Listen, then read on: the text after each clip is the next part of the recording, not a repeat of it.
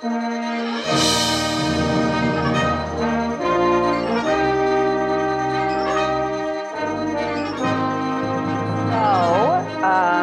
are joined in this episode. Welcome to New World Brasscast, by the way. We are joined by Dr. Stephen Arthur Allen again for a second episode, and Sam Lake, fellow graduate of Rutgers University and phenomenal tuba player. So welcome. Thank you. So we had this idea. Sam and I were talking after Athena, after a few drinks, about how it would be really cool to have someone on the podcast who is really quite accomplished as a musician, but hasn't really experienced brass band stuff all that much. And to have them ask some questions of someone who knows a lot about brass band stuff. And that is where the idea for this episode came about. So we have someone who is very accomplished on her instrument and hasn't had a ton of experience in brass band stuff, Sam Lake. And we have someone who is very experienced in brass band stuff, and that's Dr. Allen over here. So, yeah. Do you want to? I should start with a disclosure that although I don't have the most brass band experience, we did meet playing in Athena. Yeah, exactly. So I was so honored to get that invite and to meet so many people and to see you again there. And I hadn't played in brass band before that since I was at my undergrad at UConn. There was a local brass band there that that students subbed in as needed. So I had a long hiatus. It felt like the beginning of my studies to the very end. But again, just as a classical tuba player, as needed, faking my way through it, transposing all the parts, complaining all the way. Yeah. That's just what tuba players do, complain about treble clef. Yeah. And last minute retyping everything like a crazy person. So I know there's probably no stupid questions, but I probably have some silly ones. So you'll have to let me know if the premise of anything. I love silly ones. I was hoping it would be mostly silly ones, actually. And if they're not, I'm very silly myself, so you know. Yeah, if they're not silly questions, there are certainly going to be some silly answers. Tony knows me too well. So I was thinking, I learned from the introduction in Athena that brass bands came about in the industrial age. But then also yesterday, I was reminded that we declared independence from England far before then. Why is this British heritage, this British, what do you call it? Yeah, this, it's a very British tradition. There it is, a very British tradition. Why do we have it now in America? We're independent, though. Well, because in England, we call Independence Day Good Riddance Day. You knew that. Well, there's a very long answer to that, but let me see if I give you the real short one. Adolf Sachs designed a complete series of conical bore horns, and in 1851 they were exhibited at the British Exhibition. And cut a long story short, brass bands switched over to the Sachs horns. And in America, there's an amazing coincidence between the laying of railway lines and the invention of the valve, because it meant that, in effect, in the same way that the guitar became an enormously popular instrument in the 1960s, brass instruments were that in the 19th century. In other words, the invention of the valve meant that everybody could play a brass instrument. And as most of us know, you can learn quite quickly, get to quite a high standard quite quickly, relatively, on a brass instrument, and then it's very slow, compared to a lot of instruments that are very slow throughout. And with Americans being very practically minded, it probably really appealed to them.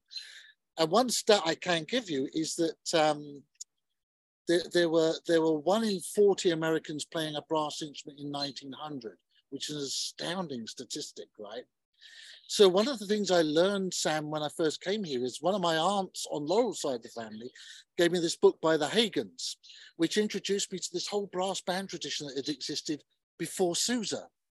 So actually, very subversively, the brass band is actually the primary original American sound. So part of the way I've explained to myself and to others the popularity of the so-called British brass band sound, and I'm uncomfortable with that description because it's not really a British thing anymore, but it does help to distinguish it, I guess, from like jazz brass bands, you know, so there's no confusion, right? I think it's partly to do with that. I think brass is in the American blood, going all the way back to like the Civil War period, you know. It's funny because there's a Charles Ives song where the person sings about seeing the cornet walking, you know, the cornet player playing in the town square, you know, and it's a brass band that Charles Ives is talking about. It's really great stuff. So that's my short answer. I wanted to interject with something in there. I remember reading there's a textbook where they had a picture of Lincoln's funeral. And their playing at Lincoln's funeral was a brass band. They called it an orchestra because whoever was writing like had no clue what they were looking at. But there at Lincoln's funeral was a brass band, and in every regiment during the Civil War, they had a brass band as well. So I've noticed when I read about things from the American Civil War, they frequently will just call them bands. When you see them in a picture, they'll refer to them as orchestras. And I think that it's a major oversight from the people who are writing the captions or the text, that they don't know what ensemble they're looking at. And so I've seen them misidentified more than correctly identified, I think. Also, maybe the term is coming to mean different things, just like now we have to call like British brass band so that you don't imagine like a marching band or something jazz style. I'm starting to wonder now, like, why did the clarinets join the band? Why couldn't we just say brass? Like, why do like middle school programs all start with like flutes? Gilmore and Sousa. Yeah, basically, yeah. They took over and became immensely popular around the turn of the century, and that's what led us towards our wind ensemble path. The other interesting thing, Sam, is right around the same time as British soccer, which we call football over there, right, was determined how many players would play in a team and where they would play. Similarly, because of competitions, it was decided that a brass band would consist of the instrumentation that we currently know it for. You know, one soprano cornet, 10 cornets, flugelhorn, tenor horn, so baritones, euphoniums, trombones. That was kind of standardized. And interestingly enough, when the Salvation Army got into the brass band thing, they adopted that standardization. There are a couple of variations where they may not have a repiano cornet or a second trombone. There are little anomalies here or there, but it's actually remained fairly between the so-called brass band movement and the Salvation Army brass band, which was a part of their evangelistic effort. So it was actually the brass band movement was primarily taken around the world initially by Salvation Army. So for example, in America, the Salvation Army British style brass band has been here a lot longer than the so-called secular brass band movement type bands, you know. And then with things like NABA, the North American Brass Band Association Championship, and other championships that have grown up around the country, that's then created another linchpin for the growth of that particular, you know, that particular sound. So are there other differences besides instrumentation between like a brass band in your community or a community band?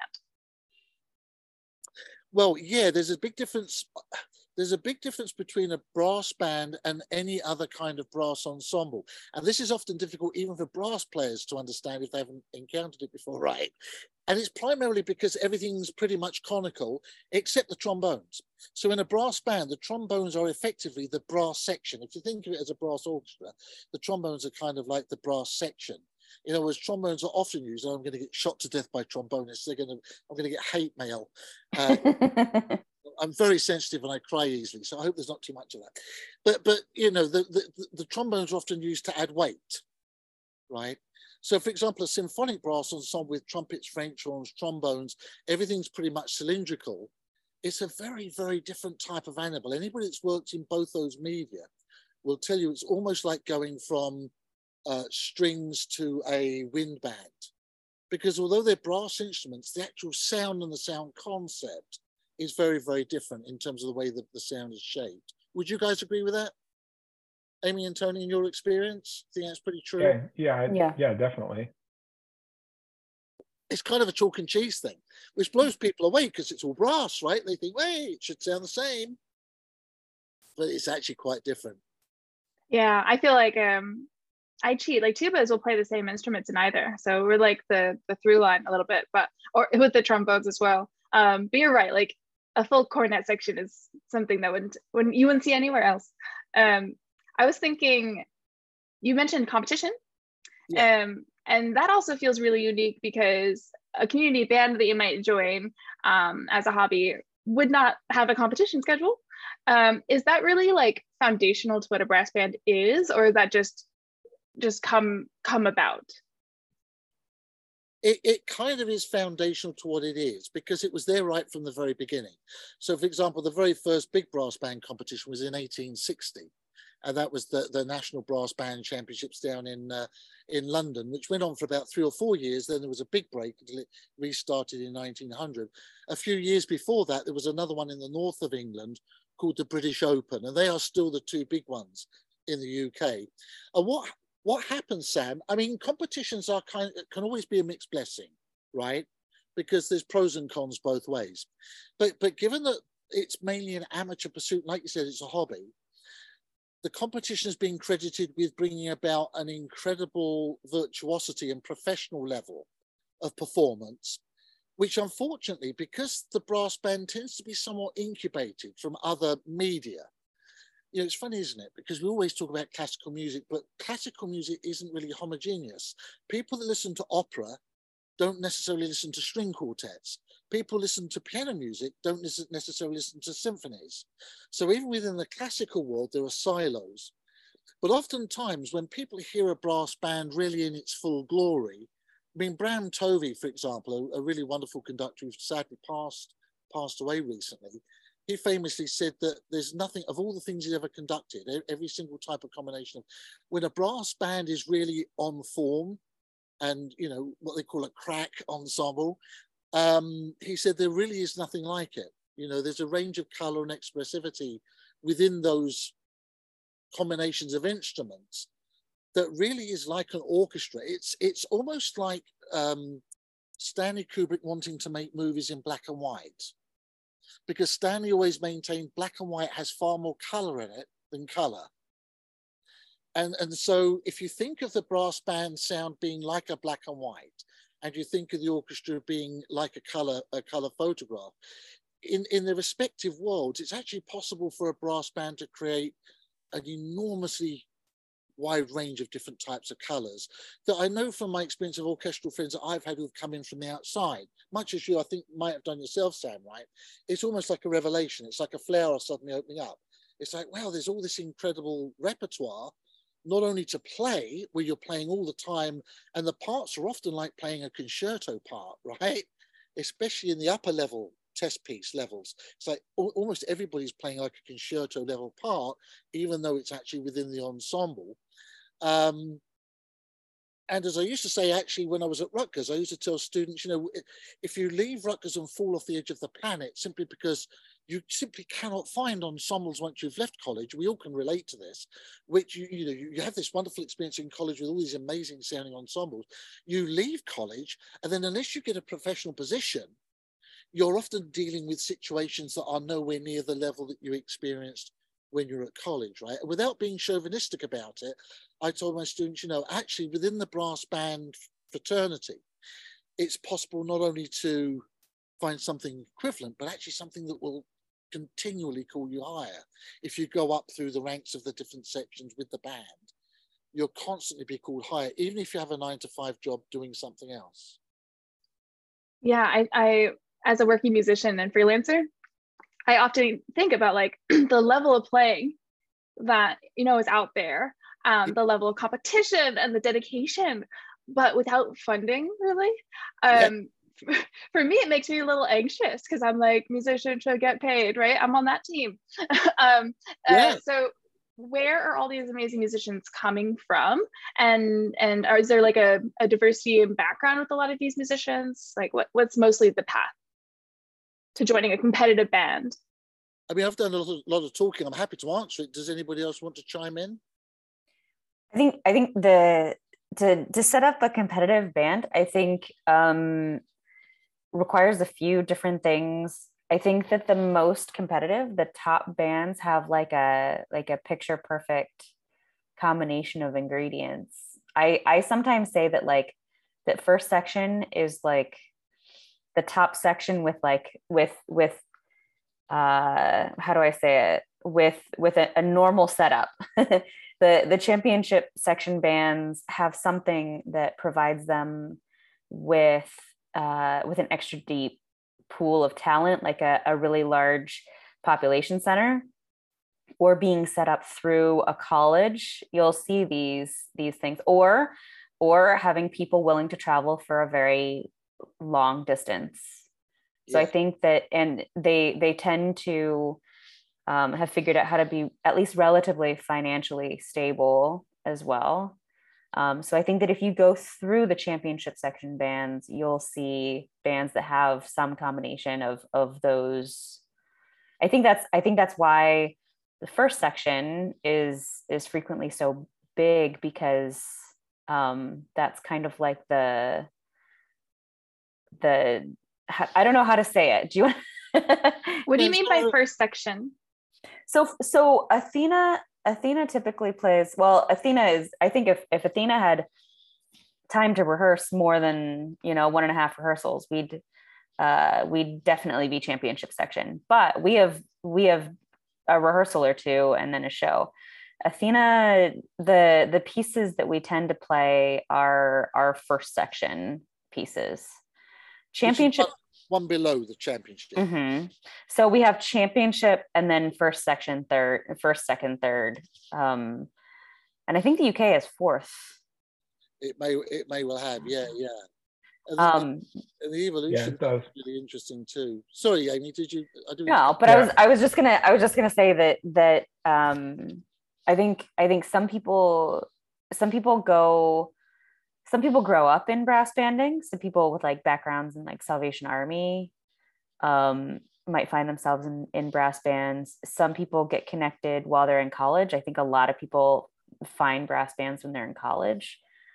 And I think some people just stumble upon them, because they want to keep playing. I mean, what are some other ways that people kind of stumble into brass bands? I think one of the things you have to understand about brass bands is the difference culturally between a community band and a brass band. Community bands are, I'll go to band on Tuesday nights, but if anything comes up, there's going to be 5 other tuba players there. I don't have to be there. They won't miss me. And they just play it on their terms. In a brass band, especially a top level brass band, the players in there are really after the highest level of musicianship and challenge musically that they can possibly get. And it's something that every person says, makes an agreement with themselves. Like, I want to play with the best players I can find on a regular basis and play the most challenging artistic music that I can find. And they'll do that through the competitions, because that music is what's feeding the soul of those players. And these bands will also fund themselves by playing Pops concerts the rest of the year as well. And they'll put up with those concerts so that they can play those 5 big gigs with the repertoire that they want, and the challenge of doing that. But the culture is really about, they center their lives around the band rather than the band is something that they decided to do at some point. And that means that they look for jobs that are in the area where their band could make it to band rehearsal twice a week. They're where they can rehearse, where they can have weekends off so that they can do the competitions. And it's really about, that band culturally becomes your second family.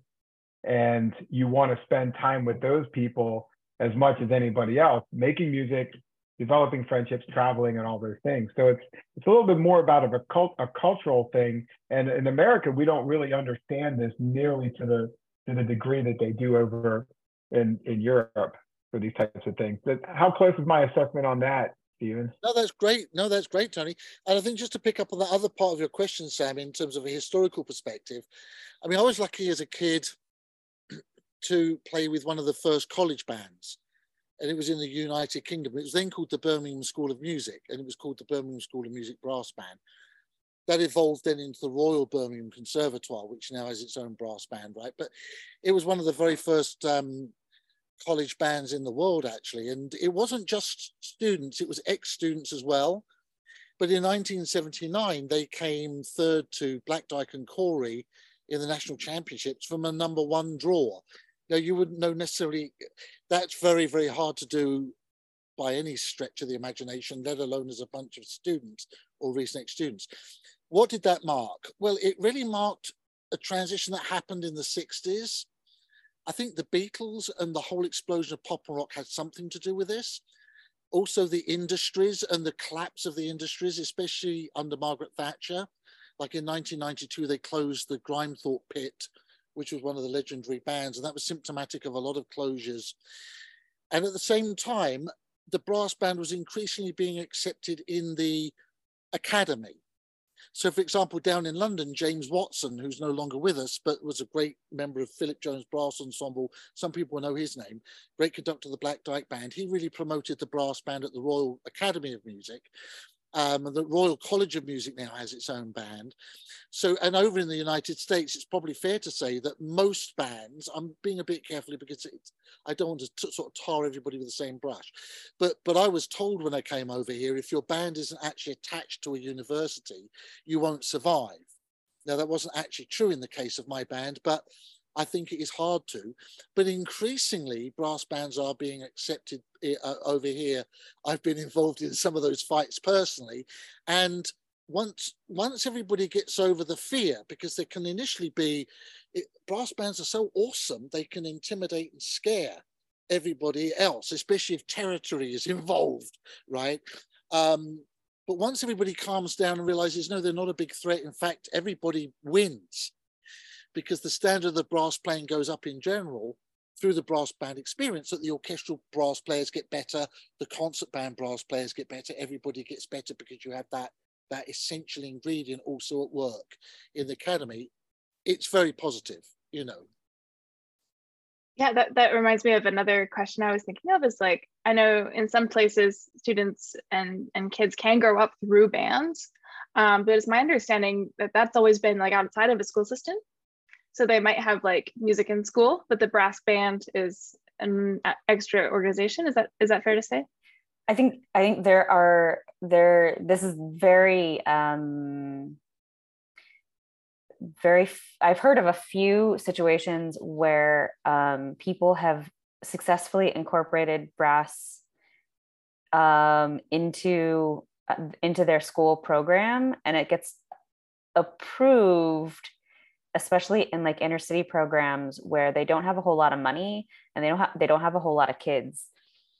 And so by going with brass and having kind of like a brass band slash brass choir type setup, I've heard of some teachers being able to have brass instruments tend to survive more things more easily. By having fewer instruments, you're not going to have that bassoon in the closet collecting dust. You're going to use more instruments. You're going to have, enough kids on every instrument. So I know, at least for a little bit, somebody who was in Philadelphia who did that kind of system, starting everyone on a brass instrument, so that there would be enough kids on each instrument and doing that. But I think outside of a few, sporadic examples, I think it is outside of the school. But I think I'm seeing youth brass bands getting started up at a crazy rate right now. I mean, I think, does everyone else agree? I mean, it's becoming part of the brass band ecosystem that you want to set up. You want to have a youth brass band, maybe a lower section brass band and a higher section brass band. And so the kids can get the extra music education outside of the school setting, get pushed a little bit further, and then get bitten by the brass band bug and realize that also whatever ensemble it is, you don't have to pack up your instrument at the end of high school if you're not planning on being a music major. And planting that idea in those kids' brains is really important. So whether it's brass band or wind ensemble or orchestra or whatever, planting the idea that there is a place where you can keep playing. Yeah, I don't think brass bands get enough credit, or at least youth bands get enough credit for keeping those musicians playing in college when they don't study music. But a lot of them, at least our experience here, is that they continue playing in college just because that idea of brass band is something you're going to be able to play the rest of your life. So keep playing, because eventually you're going to get to work your way back into a brass band. So they play in their college band, even though they're studying microbiology or pharmaceuticals or anything like that. And they just keep studying and playing so that someday they'll get back into it. And a lot of high school bands are nowhere near as successful at keeping more musicians studying or playing in college through that.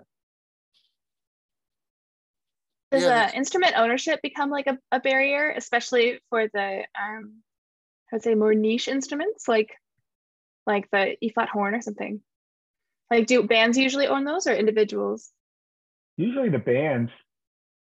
My youth brass band owns several cornets, all the tenor horns, and I just purchased the 2 E-flat basses. You don't even want to know how many instruments we own. Yeah, I bet. We own at least 12 or 14 tenor horns. Yeah, I believe it. I think anybody should ever own that many. The really good thing about being in Columbus and getting tenor horns is that Ohio State used to use tenor horns for marching. So you can always find used older tenor horns for sale. Yeah. They're not top of the line, but they're still doing a great job however many years later. So we just picked up a few of those. I've never thought of of an obstacle, the instrument being an obstacle. I mean, there are many obstacles to getting into a brass band, but if you want to play, you can find an instrument. Somebody's not going to give you one, per se, but you can always, go on eBay and buy one, or you can go to a music store and buy one, or order one, so if you really want to play in a brass band, the instrument's not going to be the obstacle. Well, I mean, in my youth brass band, it's payment optional, and the kids will get an instrument. They may not get the exact instrument that they want, because I don't have any euphoniums, I don't have any baritones, and I don't have any trombones. But if you want to play, I have an instrument for you. And as I learned last season, if you want to play and you're a woodwind player, here's some auxiliary percussion. Welcome to the group. Or tenor horn. Well, I actually had baritone. Quite a few. I don't own any baritones yet for the youth brass band, but Other plastic ones of any great? No. No. I mean, they're great for the fact that my sons can throw it against the wall and it still plays. I'm gonna play the snob card on that one. I will not stand for this. Have you tried the plastic tuba yet? They exist. I'm afraid. I absolutely love the plastic tubas. And if it were $500, I would own one. But I'm not paying $3,000 for a plastic tuba. I'm just not doing it. Oh my gosh, that's the price for those. It's ridiculous. The plastic baritone, there's a different kind of plastic baritone, and it's $130. So my boys both have those, and you can play it, and it's great for kind of like playing a little bit, and we'll play Taps Across America with them and stuff, and they can but as for like I'd pay $130 for a plastic tuba for sure. Yeah, And I that's like played on T-bone gigs too. territory. That's Yeah, like it's T-bone. yeah. Yeah. I take it on gigs too. I'm just playing whole notes anyways. What does it matter? I think sometimes if there were an obstacle, I think the biggest one is in the bass section with finding those E flat basses. Because especially in the youth environment, these kids are not going to have an E flat bass. No, Yeah, I'm just but thinking growing up learning tuba, no one else around me owned a tuba. Like you graduate high school, you maybe play it in college, and then you're certainly done. Like I know music majors who don't own a tuba almost by the time they graduate, and it could be a huge thing. Of course, there are a lot of tuba options out there. Like there's a huge scale of prices for tubas, but you know what I mean? Like, I know if I wasn't on this career path, I might not own a tuba. That felt like the big hurdle. I know for a lot of people, even if they love to play tuba. Yeah, I think several bands that I've been in have owned a tuba, so it's like, if you don't have one and you want to play, we have one for you. You may be on E flat when you prefer to be on B flat or something. And I've seen some people bring their C. I think I saw Jan Duga playing her C at NABA. No, not at NABA. What was it at? Yeah, it was something. I saw Jan playing her C. And I was like, no, we're all cheating that last Athena one. I was nervous. I'm like, I'm definitely like, I'm on my C on this B flat part. I feel like I'm being so naughty, but I can't get my hands on a B flat super easy last minute. But then I found out we were all on F and C. Yeah. I've actually competed in a band where we had an E flat, an F, a B flat, and a C. That's the whole rainbow. That's beautiful. Yeah. I've actually, because with my band, we would actually use F and C tubas as well. And when I had Philip Harper clinicking the band, I would say, so tell me what you think about the sound of the tubas. And I could not get him to say anything other than, man, they sound great. I was like, no, but do they sound wrong? Getting away with it. Yes. Yeah, he wouldn't bite. At the end of the day, I would love to have this experiment go on. Is the difference between a section of B flat and E flat and C and F, because there's a different level of clarity you can get out of the section when they're playing on C and F, and there's a level of just bassiness or woofiness or whatever that you get from the B flats and the E flats. And it'd be interesting to see if there could be a battle royale where the industry standard changed to the C and F, because maybe the only reason it's not changed is because we've never done it and we can't change, Well, I feel like it's happening, but tuba player by tuba player, stubbornly, like I'm not buying a third or fourth tuba, or I'm not learning any new fingerings, or it's an uniquely American thing. C tubas is very prevalent, and it's actually more rare to see a B flat, E flat bass section at NABA than anything else. There are bands that are getting to that, but it's tough to find that. And it's great going back to the treble clef problem, especially with the B flat transpositions, right? There's a number of sites now, like on Facebook, there's a brass band tuba bass clef site you can go to where you can ask for pieces. just get the tuba parts in the bass clef. So I don't know whether you knew that already, Sam, but that's a useful piece of information. I'm not fully inducted into the world, so I'm taking notes. I did like panic arrange all the music before the Athena. I like that term. You panic arranged it. Because I'm like, I could do this in my head, and then I'm like, no, it's maybe not worth it to do it like that. But then as soon as I show up, I realize like the transposition clicked if I just pretended the C tuba was an F tuba and that it was bass clef, and then you change the key signature. Yeah. But I know, and there would be moments where like as soon as my part got important, my brain would like dissolve. Yeah, that always happens. But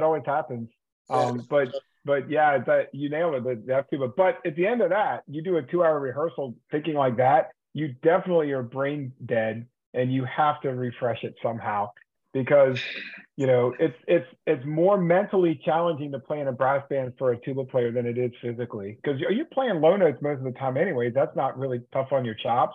But boy, your brain thinking I can't miss that. That natural is a flat. Okay, You know what? I I gotta think we remember that. also, in general, we're just like hyperventilating so much that does something else to my brain too. Maybe like not like muscularly, like yeah, this we're fine here. But like I literally the oxygen deprivation. Yeah.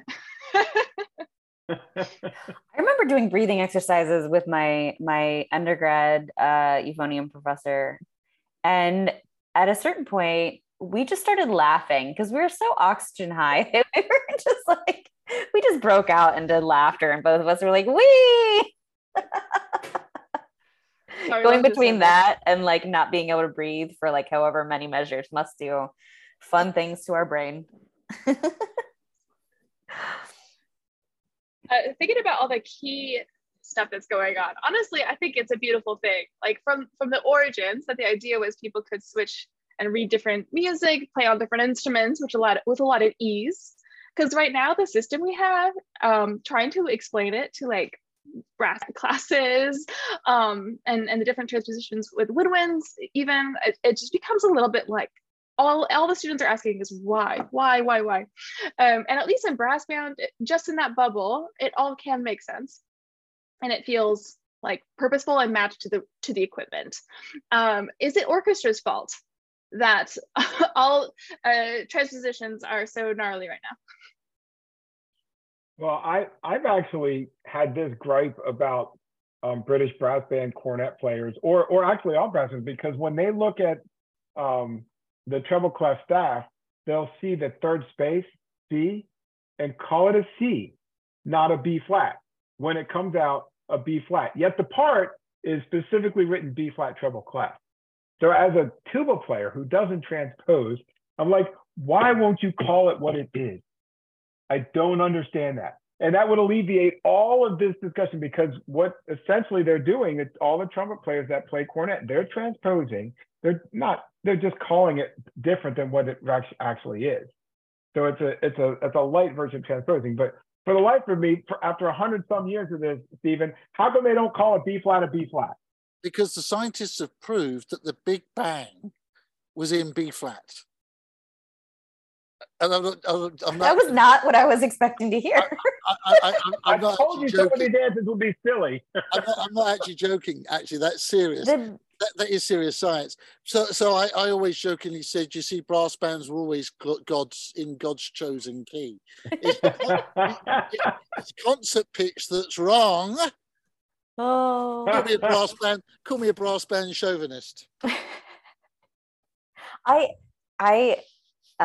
really do tend to. I know we have these tuba players who are transposing and don't like bass clef, but don't like treble clef. But I switch back and forth constantly. Like if I'm doing a recital, I'm going to choose whichever clef works best for that piece. If it's a really high piece, it's like if it's a really high piece and someone, I'm going to ask if they have a treble clef version of it, because less ledger line. When we did a critical edition of the 7 suite, we had what we call world parts. I said to Mike, can you generate, let's get French horns, let's get all of the baritones down in the bass clef. So we got everything, because as you guys know, there are sets that they call world sets, where you have all the brass band stuff in the treble clef, but then they also provide other parts in the bass clef alternatively too, which I think is a great idea. And now we're in our electronic age and we don't have to worry too much about paper. It's even easier to do it, isn't it? With AI coming very soon, we're just going to be able to tell AI, write a piece of music, write a piece of music in the style of Benjamin Britten, brass band, in the style he was writing it in 1970, and arrange it in every clef, and it'll just do it. I want like baby. Right? I want like baby steps. Can I just be like, can you transpose this to bass clef for me? And it just do it. Cause that would be like that. Cause that would be, but I like having that option of that second clef, because if it's high, if it's technical, it's easier to read in treble clef, because my part technical stuff on euphonium tends to go really quite high, and I'm reading 3+ ledger lines above the staff. No, thank you. I'm just going to take it in treble clef and go yoink down a little bit lower. And yeah, that's trombones and tenor clef and everything. Yeah, it's the same thing. Yeah. Try reading a Prokofiev tuba part. That's what I'm thinking. I'm like, tuba players can't avoid it because we need to do it in both directions. The lower ledger lines are unavoidable. That's and then true. The higher ones, I was so mad when I got to college, and I'm like, upper ledger lines, let's relax. It's fine. How many is, oh, that's a B flat. That's a double pipe B flat. Ah, that's a lot of lines. I'm still writing in notes. Yeah. The farther they go in each direction, the more you have to write.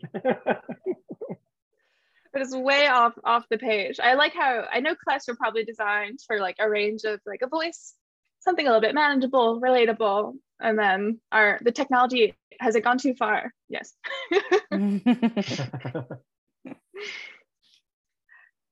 I was also thinking, so we have to transpose a little bit differently as tuba players, where we normally are looking at the music and then we get to choose what instrument we want to match to that. But of course, not everyone does that either. Like the history of trumpets having different instruments for different parts. So that's more the brass band transposition. But I like the idea that a player playing different instruments would then have less to do in their head. Do people in brass bands today still switch between sections pretty frequently, or do people pick a lane and really specialize, like someone like me would have with tuba? It tends to be more specialized. And I think the movement from, as I said before, right, let's say before the 1960s, where it was very much in communities like mining communities or industrial communities, where everything was done orally. You know, if you're a euphonium player, actually, even when I was at college, I was taught by a trumpet player, that because there weren't euphonium teachers when I was at college, you know, so even that has changed. So the idea of specialization is much, much more set now, I think, within the culture, is my understanding of it. I think that being said, there have been times that has saved us. You know, we moved one of my students from Rowan, they moved him to tenor horn for a bit, because we always had like a plethora of people willing to be on the baritone euphonium row, but tenor horns are super hard to find, people who play tenor horn. And so he played tenor horn for a season. And you know, you can just pick up a tenor horn and you just play. You know, I mean, it messes with my brain because my relative pitch hangs on for just long enough to make me feel like I'm like, you know, like wibbly wobbly, but he could just pick up a tenor horn and go from that point. And the repertoire's there now for it too. I mean, when I was at college, it was 4 euphonium pieces, right? It was the Horowitz Concerto, it was the Gordon Jacob Fantasia, Philip Spark Fantasy. I think that was probably about it. But now there are thousands and thousands of euphonium concertos. And I've watched actually the tenor horn go the same route in the last 20 years. Mm-hmm. There are now, you know, gazillions of serious pieces for a tenor horn player. So if you go to study the tenor horn at, say, the Royal Academy of Music or wherever, Rutgers or Rowan or wherever, you can now specialize because the repertoire is actually there, which it wasn't 20, 25 years ago. So that's been a spectacular development too, even down to now euphonium players like Dan Thomas of Black Dyke. I think they commissioned Judith Bingham, who's a heavyweight classical, you know, to write him a euphonium concerto, you know. And euphonium players are now getting access to, you know, as are tuba players and everybody else, increasingly getting access to major composers who are now writing them this amazing repertoire. So when you pick up a tenor horn, there's no longer just an arrangement of some theme tune, which you actually now have original solos, which is baritone as well. Mm-hmm. Baritone has become an instrument completely in its own right that couldn't have been imagined, I think, 20 to 30 years ago. I think some of this is because the composers, I've talked to a composer who didn't initially write for euphonium and tuba and low brass in general. And I remember him saying that he discovered at some point that since they had less literature going back for quite as long, that when he put something out for low brass instruments, that we'd all try it. We're like, hey, what's this? Well, you know, we don't have literature that goes out so far, every time, you know, there's more of a chance to like find new stuff and move things along quickly and figure out what's good, what's not good. We'll all try it. I saw there's a new concerto written for marching mellophone. The future is now. Yeah. Really?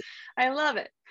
So I know a lot of instruments in the brass band also exist elsewhere. Of course, like the tuba, essentially same instrument. I know E flats and B flats will be like manufactured for its purpose.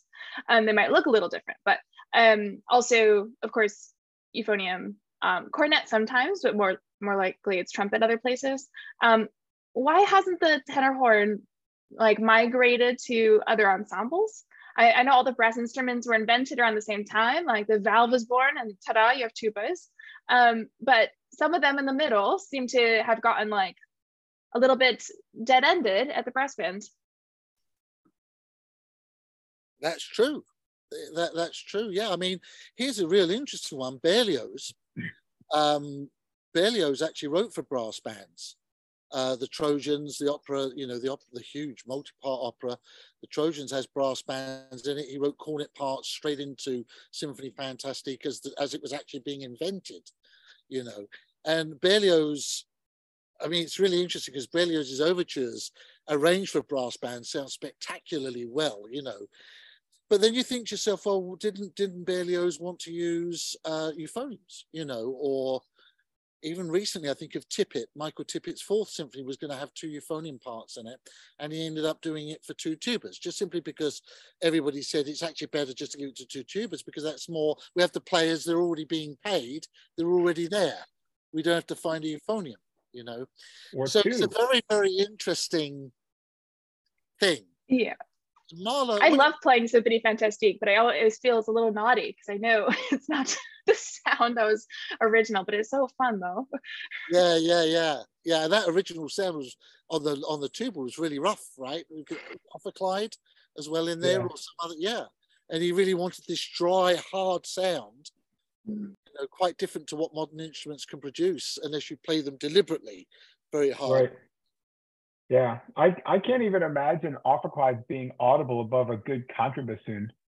Yeah, right. Or good, you know, really good bassoon section, because they blend, you know, bassoons can play pretty loud on that Dies Irae. You got to have some crank and tuba players to be heard. Yeah, all 4 of them. I heard someone argue that the sound should really be like bassoon centric, which is, I mean, it's rattling for sure. I'm very biased towards tuba, but yeah. But like the technology in the tuba, I feel like is still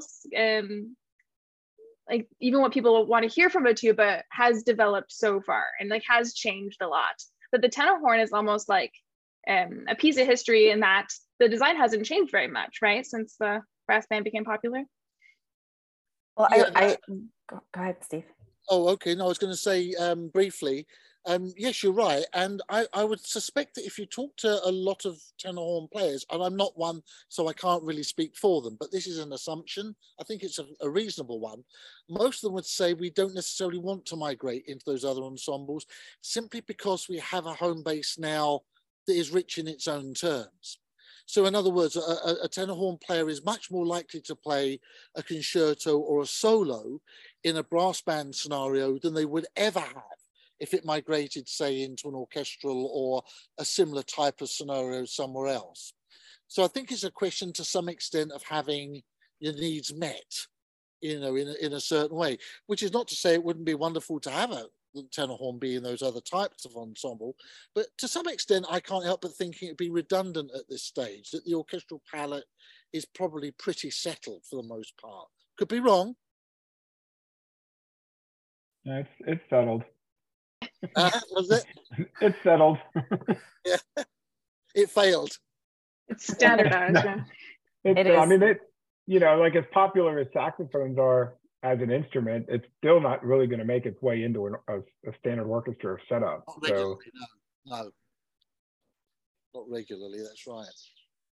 Yeah, you're just happy if there's a tuba seat still there in an orchestra. It'd be nice if there were 2.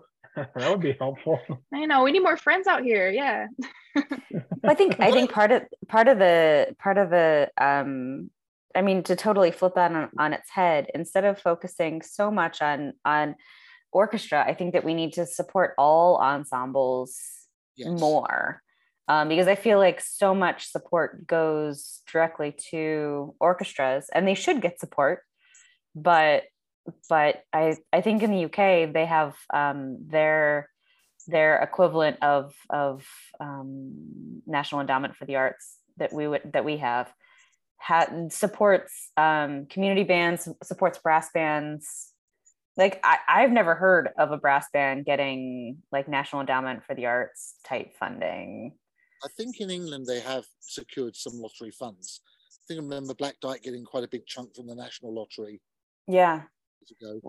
But like we don't, how it's cool would that local.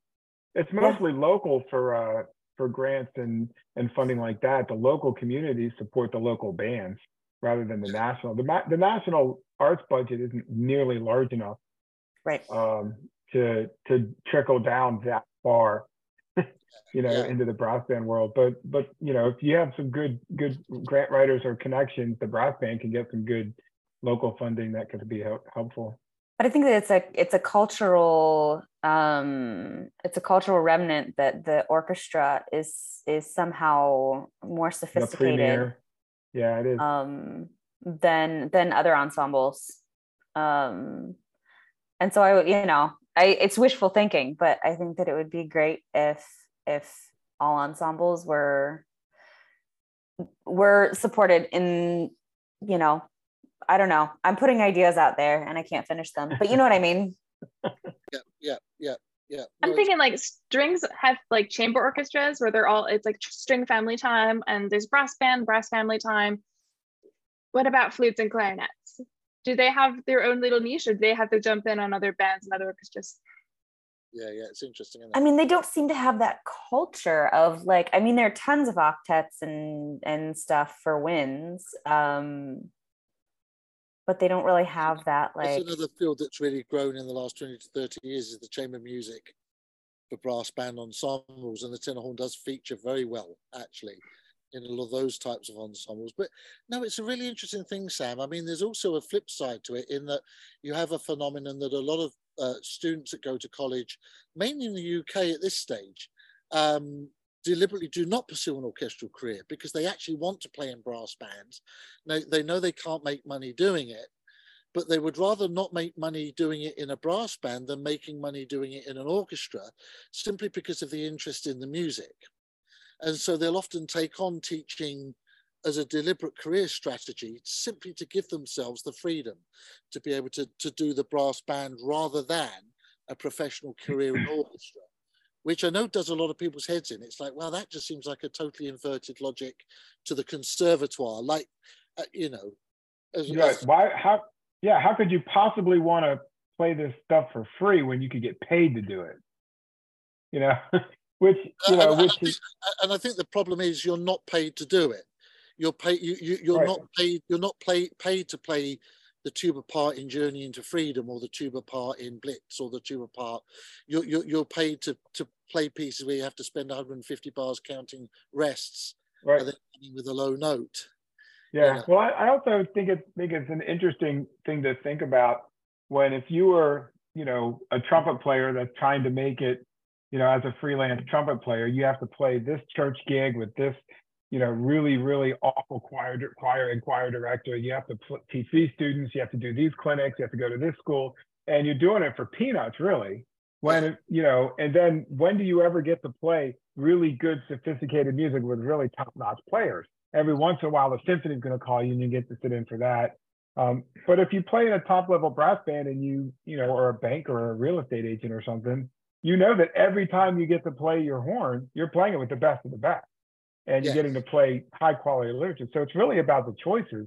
About, well, I only have this much amount of time that I'm willing to devote to my music, but I want it to be super high level. So you can really, work your life around getting to get exactly what you want. And then you can make enough money to support that habit and feed a family when, humping a day to day as a freelance musician could be a big struggle. Well, I know people who specifically search out for those elementary general music jobs. so that they can do their freelance stuff, they can do their brass band stuff, they can pursue their playing career, but have that paycheck, because they're going to have like fall, they'll have the fall concert, the spring concert, and maybe help out a little bit with the like a middle school musical or something, but they're not going to have the out of school commitment that a middle school or high school band director is going to have. They're not going to have jazz band meeting and marching band and pep band and everything. Yeah, so bless everyone who does that hard work. Yeah. Yeah, right. It's a lot of hard work. So I was up to a long time ago. I know quite a few people who are super accomplished musicians who find those elementary general music jobs, so that the end of the day they can go out and they can go to their gig or their brass band rehearsal or competition. A lot of the people in the top brass bands in the UK are selling insurance, real estate agent, because they're on the road so much that they're doing whatever gig they can find that can enable their brass banding.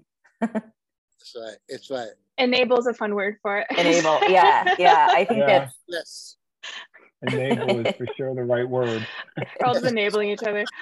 You mentioning like a job in an orchestra for a tuba player is not the most exciting, but I feel so blessed every time I get paid to listen to everyone else make great music for a moment. Of course. Like, what a privilege. I just played a piece and I was like, I know, okay, that's a secret. I don't want to yeah, secret's out. But yeah, man, being tacit, so fun. But but it is a different balance of like, yeah, I'm always considering the dollar per time, dollar per effort. Like, yeah, it's a very unique decision point to be in personally. And I know some bands do have funding. What does it go to? Like, what are the expenses that bands are dealing with outside of, and then I'll have like maybe one more question and we can wrap it up. I'm just kind of curious because I know they do need funding to survive, right? Yeah, well, the biggest expenses are usually rehearsal locations and performance venue fees, staffing like artistic director or librarians, things like that. Some bands will use some of their funding to actually pay for the band's hotel or travel costs to get to the competitions. It's all the things like that. No band is getting rich. Building a library.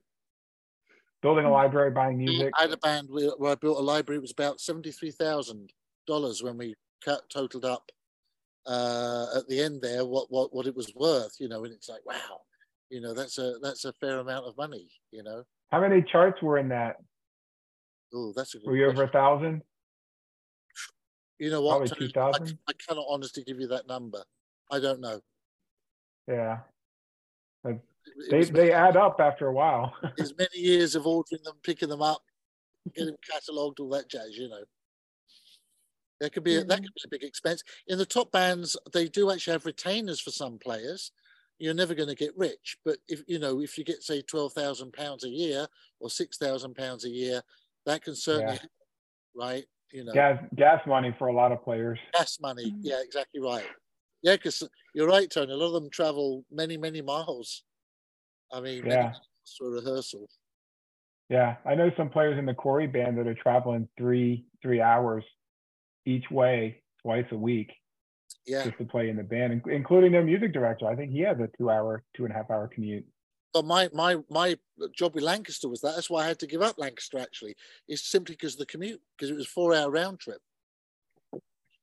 Yeah. Often late at night, Yeah. It takes a high level of dedication, but I'm sure that you can hear it. You hear the dedication in the music too. Yeah. You really can. You absolutely can. Yeah.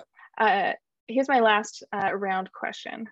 What's your favorite thing about brass band, and why should I find one to join permanently? All right, Stephen, you're going to have to go first on this one. Well, it's a split between the social, which can be very rewarding, great friendships, and the musical. The fact that you can accomplish, I mean, we just finished a project on a Vaughan Williams piece, which has been a dream of mine for a long, long time. It took 2.5 years to do it, mainly because of the technology. but I sit back and I think to myself, that's something that I'm really proud I've done. And I don't think I could have done it if it was necessarily with an orchestra, not knocking orchestras, but it's just that the standard of the playing and the standard of everything is just so amazing that you can actually get that, you know.